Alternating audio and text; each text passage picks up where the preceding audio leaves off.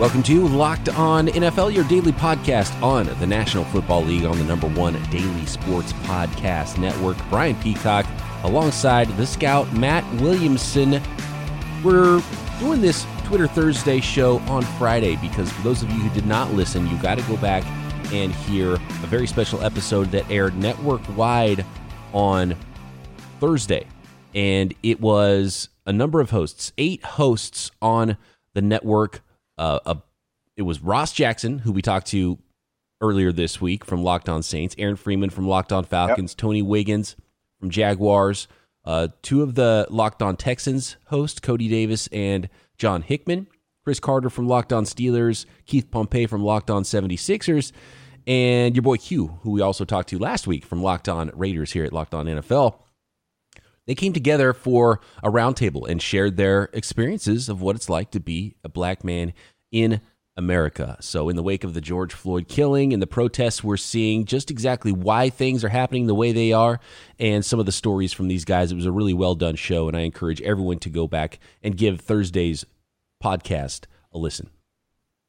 Yeah, phenomenal. And really cool that the network has joined in such a huge cause and using our resources to touch a lot of ears and hopefully make us a small or maybe more than a small impact. So an awesome event, by the whole network in general, but especially those fellas. And so our schedule got bumped back a day. So we're doing Twitter Thursday on a Friday. Crazy, I know, bonkers. And then we got 2 fun shows to lead off next week too, right, brother? Oh, yeah. Next week, we're going to start looking at some breakout candidates for 2020, specifically those second-year players we think that could take a huge bump in 2020. We'll do the offensive side of the ball Monday, we'll get the latest news as well. Then on Tuesday, we'll look at the defensive side of the ball for those 2020 breakouts. We will be talking to Joe Marino of Locked On Bills, getting to know the Buffalo Bills a little bit better as well next week on Wednesday, another Twitter Thursday. So already a very full slate of shows scheduled for next week as well that I'm very excited about. So yeah, looking forward to that. Should be really good. And one news of note that's probably a little old now since you're listening to this on Friday is this Dalvin Cook holdout situation. It's the one thing we haven't really addressed this week. I don't really have very strong feelings about it. I mean, Joe Mixon is also another candidate to potentially hold out. Phenomenal players. I think they're both going to be the straw that stirs that drink in their respective offenses. But it doesn't really move the needle much for me. It's kind of the same old story of, are you going to pay a running back or not? They're both good receivers. They're not McCaffrey level receivers. We have Kamara on the horizon. Everyone's all excited about Alexander Mattison now, and I think he's a really good player, but Dalvin Cook's not going to sit the season out. Joe Mixon's not going to sit the season out. I mean, it's early June, folks. Yeah, we saw what happened with Melvin Gordon, and for a running back, I don't think it's going to help you to sit out, especially when there's a running back on your team that can probably play really well, which is why running backs have been so devalued. And all of a sudden, you're like, oh gosh, maybe that wasn't the best idea. When you have Austin Eckler going out there and putting up tons of yardage for your team. Right. I mean, did Lev Bell sitting out the year really come out, pay off for him? Doesn't look like it. He didn't really land in a very good situation, and neither the team nor the player seems very happy with how that's going. It's just rough. I mean, I feel for running backs. Like Mixon and Cook deserve big money. If they were defensive ends, imagine how much they'd be making on the open market right now, or left tackles, but they're not. And they have short shelf lives, and Cook has had a myriad of injuries. Mixon has had obvious off the field things too. So, get what you can, but I wouldn't count on being, super rich by NFL standards here in the near future. It's rough, and I get running backs are going to start to be very upset about this, but what are you going to do? You play running back, if you want to get paid more, go play another position that maybe is a little bit harder to find good players at, that has different positional value. I don't know, because there's really no answer for it. I've heard people argue that running backs should be able to come out of college earlier. And I agree, because a lot of them can play right away. I don't think that's ever going to happen. You can't change the rules for different positions. Kickers don't get paid a lot either. I'm sure they'd like to get paid more, but I mean, that's the position you play. It's just the way it's going to be. There's other positions too around the league that have been not at the top of the heap as far as salary, but there's a couple of other guys that could hold out. There's been a lot that we've talked about here on the show with Jamal Adams and the New York Jets, and they seem to be at a stalemate. But George Kittle, too, is going to get a very interesting contract, and they're talking about wide receiver money for him. If he wants to get that big of a raise versus the rest of the tight end market, because the tight end market really has stagnated and has not grown with some other position groups. The top paid tight end in the league right now is Austin Hooper in Cleveland, $10.5 million per year. George Kittle is going to come in asking for at least $14 million a year, and I've heard him talk about how they're going to throw a number like $19 million out there because they think he's as valuable as some of the top wide receivers in the league. And if you're going to set the market by that much, the player is going to have to hold out at the very least to get some of that, and that's going to be a contract that a lot of teams are going to be keeping an eye on for those other teams that have tight ends out there, because the tight end market, the top of that market, is going to be completely shattered by George Kittle. And if he wants to get the most, and if he wants to get over $15 million a year, that's definitely going to have to be a holdout situation. Wow, there's a lot to unpack there. I want to go back to the running back thing in a minute, but you're right. I mean, we knew the Kittle thing was going to be monumental.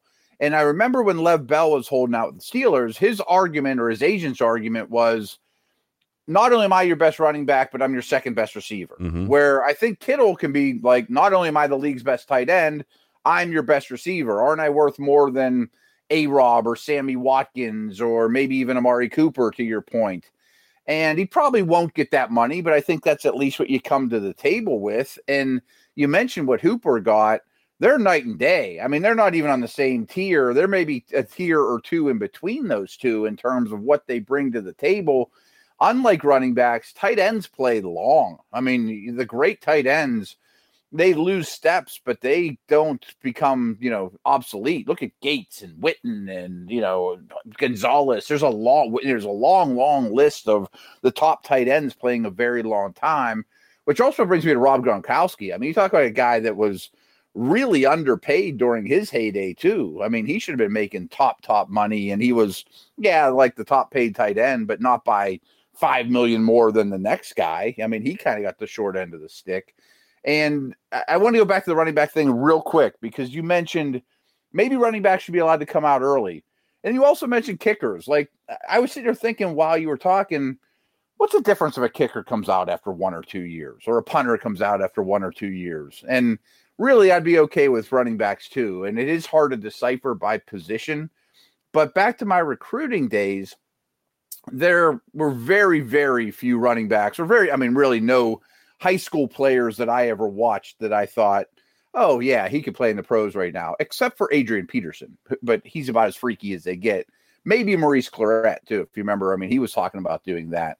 But what we did at Pitt back in the day, and it's very common back then, was we would bring in like 5 running backs in each class. You maybe only had 20 scholarships to give, 22 scholarships to give, but 5 of them would be running backs. And our logic was, they're going to turn into linebackers. They're going to turn into safeties. Someone's going to be a returner.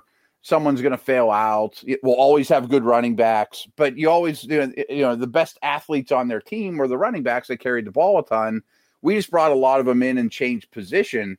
But what's changed since then, I mean, this is a long time ago. This was, more than 10 years ago, it wasn't as common knowledge. I bet more people now coming out of high school would say, sure, I'll move to linebacker. I'll move to safety. I'll play receiver because the money's better at the next level. That was quite a ramble. It all makes perfect sense. And the teams have so much leverage on that first contract, and then you have the franchise tag after that these players, the only thing they have is holding out. So if you're a running back, you want to get paid as soon as possible. So if I'm at a position where my injury rate is so high, you have to at least threaten the holdout. You have to do what you can with the leverage while you have it, because the teams have all the leverage. And so many of these players, if you're a first-round draft pick and then you have the 2021 option still, like Jamal Adams does, he doesn't have a ton of leverage except for to hold out, and George Kittle's the same way. He's really underpaid right now going into this season. You don't want to put your body on the line, potentially get hurt and ruin that payday. And then there's, the other aspect of the Kittle tight end market contract that factors into it. And for running backs, I mean, that you could get hurt the first day of training camp very easily and really ruin your opportunity to make a lot of money. So at least threaten holdout, even if you don't end up holding out once the season starts. It's really the only leverage some of these players have. Yeah, and it's not much leverage. I mean, it doesn't get you very far. In the end, you kind of screw yourself. Right. If you're the Jets, you're like, look, sorry, Jamal, you're signed through 2021. We already picked up your 5th-year option, and we have the franchise tag beyond that. So we've got you. We've got That's you. the rules we play under. We've got you for 3 more years. And so it's hard for a player to even hold out and be like, well, yeah, it's and that's why the collective bargaining agreement is so important. And that's why they fight over these things so much. It's so important. And when a team drafts a guy, they really have control over them for a long time. But I would have no problem with some position. I mean, there's a whole can of worms when you start letting people declare early and come out, because you're saving some players from themselves. I mean, routinely every year, 75, 100 underclassmen declare and half of them go undrafted. So they didn't help themselves by coming out early. Right. Good point there too. And of course, I don't want to harp on this because I really think it's a massive black cloud that's kind of looming that people are ignoring. How do you sign these guys when the salary cap might be going down dramatically next year too? But I do think the running back class that McCaffrey class was an awesome running back class. And Mixon, Cook, Kamara, they didn't have the 5th-year option. They were not first-round picks. So I'm curious what kind of money the 3 of them get, because they're still playing at a super high level. I don't think they're going to be, floating around there like Devontae Freeman and Lev Bell was. But I'm curious what kind of numbers they'll get. Maybe it's just 2-year deals or something like that. I don't know. Interesting. Very interesting. A lot of good questions there. Speaking of questions, I want to move on to the listeners' questions here on our Twitter Friday episode next. Folks, we've told you a lot about Built Bars, and Built Bars sent me a free box, and that lasted about 5 minutes in my house. Since then, I've re-upped. I am a fan. My family is a fan. It's a protein bar that really tastes like a candy bar. It comes in 16 amazing flavors. 8 of them are chocolate and nut flavors, and 8 of them are chocolate and nut-free flavors. So they're covered in 100% chocolate. They're soft and easy to chew. Built Bars are super healthy as well. They're great for the health-conscious guy or lady or whomever. Lose and maintain weight while indulging in a delicious treat. These Built Bars are low-calorie, low-sugar, high-protein, high-fiber. So go to BuiltBar.com. Use our promo code LOCKEDON, and you'll get $10 off your first order. Use promo code LOCKEDON, all one word, for $10 off at BuiltBar.com. You'll be happy about it. Okay, we were talking about some undervalued positions, and we have a question here from Mr. Wamptastic. He said, what are the most undervalued, overlooked positions in football, and why is it offensive guard? Are those positions just easier, therefore more guys can be plugged in? I'm not biased, just a chunky kid at heart. So Mr. Wamptastic wants to know why the shorter, chunkier kids are getting picked on when it comes to NFL contracts. And yeah, that's part of it. I think just the scarcity of the body type of an offensive tackle versus an offensive guard. There's just fewer really athletic players that are also super long that can play out on the outside and block those elite edge rushers that are also stupidly athletic and super long coming off the edge. Right. And this kind of goes back to my recruiting story about bringing in a lot of running backs too. Like, you could walk down the street in a crowded city, well, back when there were crowded cities, and see people that are between 5'8" and 6'2" and between 180 and 230 pounds. And you might not even might not even think differently of them, even if they're very athletic looking. You might not turn your head and say, boy, he doesn't look like everybody else. But if a center or a power forward walks by you on the street, you're like, holy smokes, there just aren't many of those body types. And this guy's tweet really answers the same question. Is basically saying, I'm a short, chunky dude. Well, yeah, you're not uncommon. There's a lot of dudes out there that are 6'3" and below that can put on weight, that are thick, wider bodied guys that aren't skinny fellas. There aren't many that are 6'5" and above, though, with long levers. And I urge people to, I've said this before on the podcast, like, do yourself a favor when no one's watching in an empty room and put yourself in what you think is an offensive lineman 3-point stance, and then slowly come out of it with your knees bent and your butt synced as low as you can, with your hands inside your shoulder blades and a nice posture where you can see, and come out of that as a kick slide and try to protect the edge, you might even fall over onto your couch. I mean, it's hard. It's really unnatural.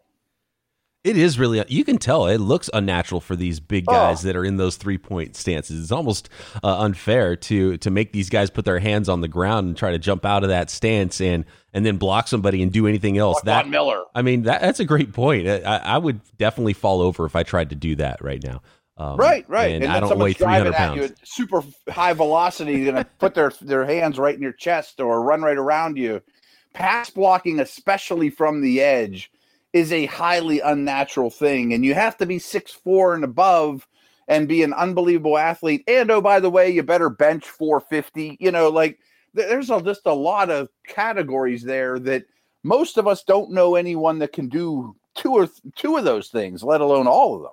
Yeah, and in the interior of the offensive line, you usually have some help. You get a lot of 3-on-2 blocks. A lot more people can get plugged in and do your job, and it tends to be the way on a football field. It works out that way where the interior guys have less value and they're more condensed, and they don't have to do as athletic of things.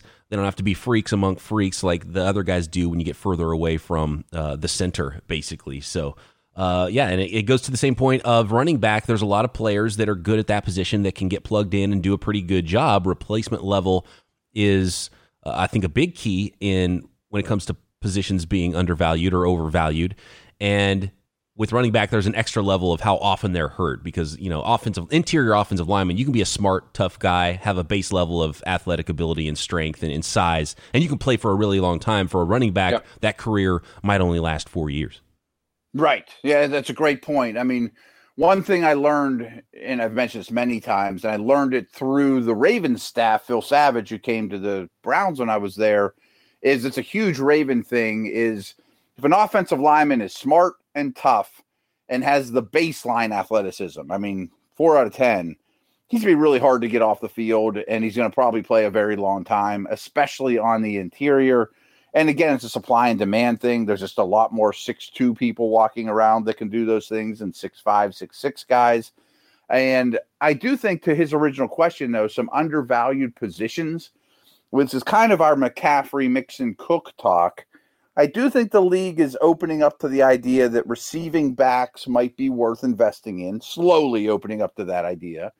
I think, to your Kittle conversation, I think freaky mismatch in the passing game tight ends are going to start to get more and more coveted, even like the Evan Ingrams going in the first round. Right. Like, he wouldn't have been a first rounder 5 years ago or 10 years ago. And we're starting to see more teams utilize multiple tight ends, 2 tight end sets as their base offense. Yeah, absolutely. And those guys have always been lightly paid. And I think as a result, do-it-all safeties and do-it-all linebackers, the Roquan Smiths and Devin White and Devin Bush and those guys, like when they come up, let alone the Derwin James and those types, I think are going to start to get paid more than in recent years too, because just attacking the middle of the field is a really good advantage the quarterbacks have right now. And part of it's because the defensive linemen are so much freakier than the offensive linemen. Those are quick, short, easy throws that they can gain quick yardage on. So I think we're in the middle of that transition too, but things move slow. Yeah, and we're seeing more athletic, undersized linebackers. Gone are the days of those plotting 250-pound plus plugging type linebackers, because guys have to cover that middle of the field area. And then if you're an offense, you're like, well, look, okay, I've got a tight end who can block you and take advantage of their size versus your smaller linebackers and your safeties and your dime backers, and that can also catch the ball and help out in the passing game. So, yeah, we're definitely seeing things trend in that direction. Speaking of positions that are not undervalued, we've got a Titans fan here. This is Kaz on Twitter. He said, "Don't tell my brothers in arms, but now that the playoff run excitement is fading out a little bit, I'm having some doubts about the contract we gave Tannehill. How do you feel about it?" Mixed feelings. I feel like you had to, which is never a good way to do business in football or sports or any way of life, probably, if I knew anything about any other way of life. That you can't let him go. You can't start over. There's nobody out there looming, so you sign them to the going rate. That's a bad way of doing business. But I also thought, and you can listen to podcasts from 3-4 years ago, that I thought Tannehill was kind of given a bum deal in Miami, and I was still a fan of him every step of the way, and a lot of it was injuries and bad circumstances around him. And I didn't think he'd play as well as he did, when he took over in Tennessee by any means. I mean, he was one of the best quarterbacks in the league, to be very honest. But I always thought he was better than what he had showed or what the general public thought in Miami. So I'm a believer, but I hear you. I mean, that's a lot of money. You're married to this guy now. There's not a massive track record there considering the dollars you gave him. It could go wrong. I mean, I think there is some risk involved. So just to put this dollars in perspective, when we're talking about positional value here, the highest paid left guard in the NFL, well, under a 1-year deal because he got the franchise tag, is Joe Thuney. He's got $14.781 million per year. Andrew Norwell, who signed a big contract for a guard a couple of years ago, is making $13.3 million a year. So you bounce out from left guard to left tackle. These contracts are according to overthecap.com. Left tackle contract, the highest paid now is Laramie Tunsil, who got a huge contract, $22 million per year. So we're talking $8 million, $9 million more than the highest paid left guard if you're a left tackle. And then there's quarterbacks on a completely different level. Let's look at how Tannehill's getting paid compared to some of these quarterbacks, and that money is much different than any position in the NFL when you're looking at positional value. And of course, quarterback might be the most important position in sports in that regard. Some other questions about quarterbacks. We'll finish up this Twitter Friday next. Are you a do-it-yourselfer like me? Then rockauto.com is your place. Chain stores have different price tiers for professional mechanics and do-it-yourselfers. Rockauto.com's prices are the same for everybody and are reliably low. RockAuto.com is also a family business serving auto parts customers online for 20 years. RockAuto.com always offers the lowest prices possible rather than charging prices based on what the market will bear like airlines do. RockAuto.com is for everybody and does not require membership or account login. Go to rockauto.com to shop for auto body parts from hundreds of manufacturers. Quickly see all the parts available for your vehicle and choose the brands, specifications, and prices you prefer. Go to rockauto.com right now and see all the parts available for your car or truck. Write Locked On in their How Did You Hear About Us box so they know we sent you. Amazing selection, reliably low prices, all the parts your car will ever need. rockauto.com. Those two guard contracts you mentioned, like you said, one's a franchise deal, so it's just a 1-year deal. And the Norwell one, I bet Jacksonville regrets it. Not that he's terrible, but he's not a $13 million guard. He's not John Hanna. Right. And then you look at the left guard, and this is just left guard, not right guards. There's some highly paid right guards as well.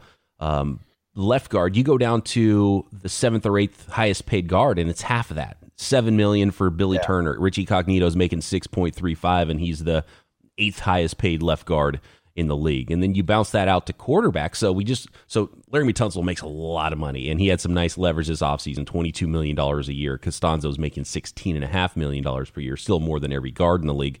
You go to quarterback contracts, and just barely in the top 10 is Ryan Tannehill at $29.5 million per year. So there's 15. And wait till Dak and Mahomes and Watson sign. Right, yeah. So we're talking $40 million per year, and there's at least 15, $20+ million a year quarterbacks right now in the league after Teddy Bridgewater got one. $21 million a year for 3 years for Teddy B. Phillip Rivers, Tom Brady. I mean, yeah. There's big money in the quarterback position, and it's skewed even further. But back to the point of Tannehill, yeah, you look at the names that Tannehill's with in this group, and Tannehill's the 9th highest paid quarterback in the league right now. The guys above him are Dak on a franchise tag, $31 million, Matt Ryan, Carson Wentz, Kirk Cousins, Jared Goff, Aaron Rodgers, Ben Roethlisberger, and Russell Wilson. And below him, there's Garoppolo and Matthew Stafford, Drew Brees, Tom Brady. Most of those names I'd rather have than Tannehill. Yeah, it just depends when your contract comes up. I mean, Kirk Cousins is the best example ever that franchise, hit the open market, become the highest paid quarterback in the league. No one thought Kirk Cousins was a top 5 quarterback. He's a good player. Having a solid starter has a lot of value. And I kind of wish it would have happened this last CBA. So now we probably have to wait another 10 years for a better proposition to come up. And this kind of reflects on running backs too, but I wonder if there could be a different way of structuring the cap. Like your quarterback, I don't know enough about the NBA, but there was some Larry Bird rule where you could give one guy on your team the max and it didn't count against the cap or something like that. Or, you know what I mean? Like, yeah, Larry Bird quarterbacks rights. have their own number or something. Yeah, the bird rights. So if you have the bird rights on a player, so basically if you drafted and developed a player, you could sign him and that money could take you over the cap, but it was allowing teams to pay their players what they were worth, and you could still go over the cap to sign your own guy, not to go bring in free agents from another team. So that was an interesting wrinkle to the softer cap that the NBA had. And I've heard a lot of talk about people saying, okay, we should sign players to a percentage of the cap contract. So if the cap goes down next year, everything stays kosher. Yeah. And if the cap goes up a lot, then a player, if you want your quarterback to make 20% of your salary cap, then that's what he'll make. And if the cap goes up, your his salary will continue to go up. And I don't know if the league and the players and agents will like that, and anybody would go for that. But it's an interesting idea. Yeah, it is. And you could do it for every position. You get 1%, you get 0.5%, you get 20%. And make it work that way possibly. I guess someone smarter than me would have a better idea on that. But I do think at some point we're going to find that the cap is flawed and it's too big of an advantage to have Mahomes, let alone a Dak or a Wilson that wasn't an early pick, for that rookie contract when you can just spend so much outside the quarterback position. It's almost like an unfair advantage. Like you mentioned Roethlisberger. Like, he's up in age and he's one of the highest paid quarterbacks, as are Brady and that era guys. Is he worth being one of the top 3 or 4 highest ranked paid quarterbacks? Probably not. Mahomes is worth more than him, guys like that. But you've been in the league, you've earned it, you really didn't do anything to hurt yourself. How do you not keep getting raises? It's a little flawed, is all I'm saying. It's definitely flawed. There's no perfect way to do it. And unfortunately, for the players and for the league and for the fans, if this was ever to get skewed further into the players' side of things as far as the collective bargaining goes, then you would have to see like what we saw in baseball in the strike year and the players saying we're not going to play until this gets fixed. And it hurts the league. It hurts everybody, and it hurts the fans. And Major League Baseball didn't recover for a few years until the crazy McGuire-Sosa home run race and the steroid era really brought baseball back from that 94 strike, because a lot of fans bailed out from that. And so that's where the unions and the collective bargaining, really things get tough, because and that's why the NFL's been behind, because the players union isn't as strong as it is in some other sports, and they haven't done that, and they've never had the ability or the togetherness to fully strike, which for fans you hope that stuff never happens, but that's probably what it would take to get rid of some of these things, including the hard cap. And I would imagine some of it's because they don't have as long of careers, they don't have guaranteed money, which would help a lot too. Yeah, but I also think part of it's because the league's so strong. And I say this all the time. When I say the league is so strong, the owners own the league. The owners are just, you mentioned that the union just isn't as strong as in other sports. I wonder if it's the opposite. Just the owners are immensely strong, that they are just a super powerhouse. And Mike Lombardi says this all the time.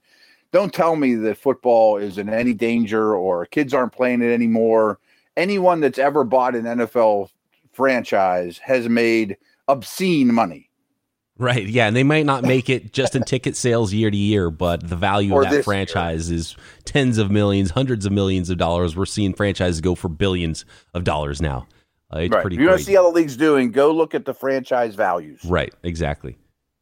You know what? Another thing with the NFL, there's so many players, too, that have a vote on these things that don't make a ton of money. So they're not squabbling over the millions and millions at the top. They just need a few $100,000 more to pay their rent, that's another aspect of it. So things get passed because there's enough players that don't make a lot of money that are not arguing for that big chunk. Yeah, and not to mention, baseball has 162 games. Their rosters aren't as big. Mm-hmm. Basketball has 82 games, something like that. Their rosters are 12 or 13 guys. Right. It's a lot more beer sales. It's a lot more ticket sales. A lot more. So it's you can see why there's a difference. Speaking of quarterbacks here, let's go to Badak Brummy from Twitter, who says, who wins the the starting quarterback job in Chicago, Nick Foles or Mitch Trubisky? I still think all ties will go to Trubisky. Like that he'll almost have to lose the job to not be the opening day starter. Now, that's not saying he's going to play 16. And I don't say many good things about Trubisky, but I will say I think that there was more injury last year than we want to give him credit for. And I think if he runs more in a Josh Allen-like manner, he becomes a lot more effective. And he didn't run a lot at all last year and took that card out of his hand, which I think was a lot due to injury. So I think he's at least earned the tiebreaker, you know. And the thing is, I'm just not a big Foles fan. I mean, if that was Cam Newton or Winston or a guy like that, I'd be like, Trubisky's got no chance to win it, you know. And so now I think Trubisky's going to be the starter unless he falls right on his face. I totally agree. If you're making odds, you have to put Trubisky ahead just because the tie is going to go to Trubisky. I agree with you on that. I think, though, that Foles will start games for the Bears. And if Trubisky wins the job out of the gate, that Foles is going to end up playing. Because I've just seen Foles play better football and lead teams into the playoffs, right? And through the playoffs. And he won a Super Bowl. At least. Right. And so I just think that it will look better. Eventually, the offense will move better under Foles. And I had a lot of hopes still for Trubisky before last year, and I just haven't seen enough yet. And I'm kind of off the Trubisky wagon, as most people are. I held on a little bit longer than some folks because I did like him out of school, and I just haven't seen that development. And I've seen more development from Nick Foles. He is a veteran quarterback that can move the offense and move your football team. So I expect Foles to start game 16, maybe not game 1. Folks from Chicago probably aren't going to like hearing it, and I'm not predicting it, but this is the time of eternal optimism. Everyone's going to be better, yada, yada. All your draft picks are going to hit. I don't think it would be great fiction to write a story where the Bears are 5-11 this year. There's always be somebody, you know, the whole league's not going to be over 500. Yeah, it's hard. I mean, the Bears are good. The Bears have too much talent to be 5-11, though. That's the other thing. And that's why I think if they start that route, that's why Foles is going to come in. And maybe he'll be the savior, and maybe that'll really change things. And they'll be that team that has a really good second half and gets into the playoffs because their defense is too good. They have a lot of, I mean, they're too talented. They're not in a 5-11 roster. So if they do go 5-11, then people are getting canned, including Trubisky next year. Right, and they didn't pick up his option. Like I'm not all doom and gloom on the Bears, but I could see Justin Fields being their starter next year. Absolutely, there's going to be that team that loses a bunch of games and is drafting early in the draft, and it could be the Bears. It absolutely could be. New coaching staff, new GM, and new quarterback. It's the way it goes in the NFL. Could happen. All right, we're out of time here, Matt. Good stuff. Thanks, everybody, for getting involved with this Twitter Friday episode. There are still some good questions out there. We'll try to filter in some of these questions next week, right, Matt? Yes, and also please go back if you didn't and listen to the Thursday show, special show from across the network. I'd like to get some Twitter feedback from you guys too and just hear your thoughts on that. Thank you. Absolutely. At Williamson NFL is where you can find Matt on Twitter. At BD Peacock, tag me as well. We will talk to you next week. Breakout players right here, Locked On NFL.